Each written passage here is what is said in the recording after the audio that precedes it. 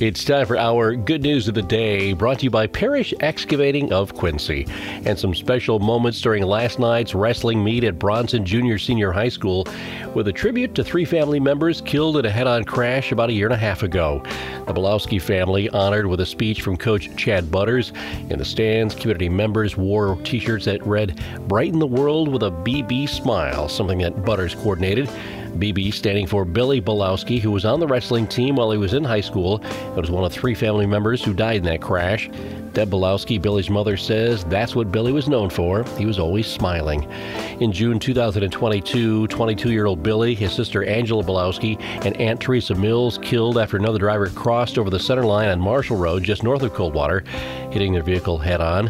Angela left behind a daughter who was 11 at the time of the crash. The T-shirt sales from Wednesday's event will go towards supporting her. Angela was also secretary at Bronson Junior Senior High School.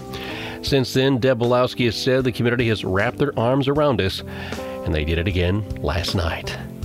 And that's our Good News of the Day, brought to you by Parrish Excavating of Quincy. Thankful to have the opportunity to bring you the good news on AM 1590 at FM 95.5 WTVB.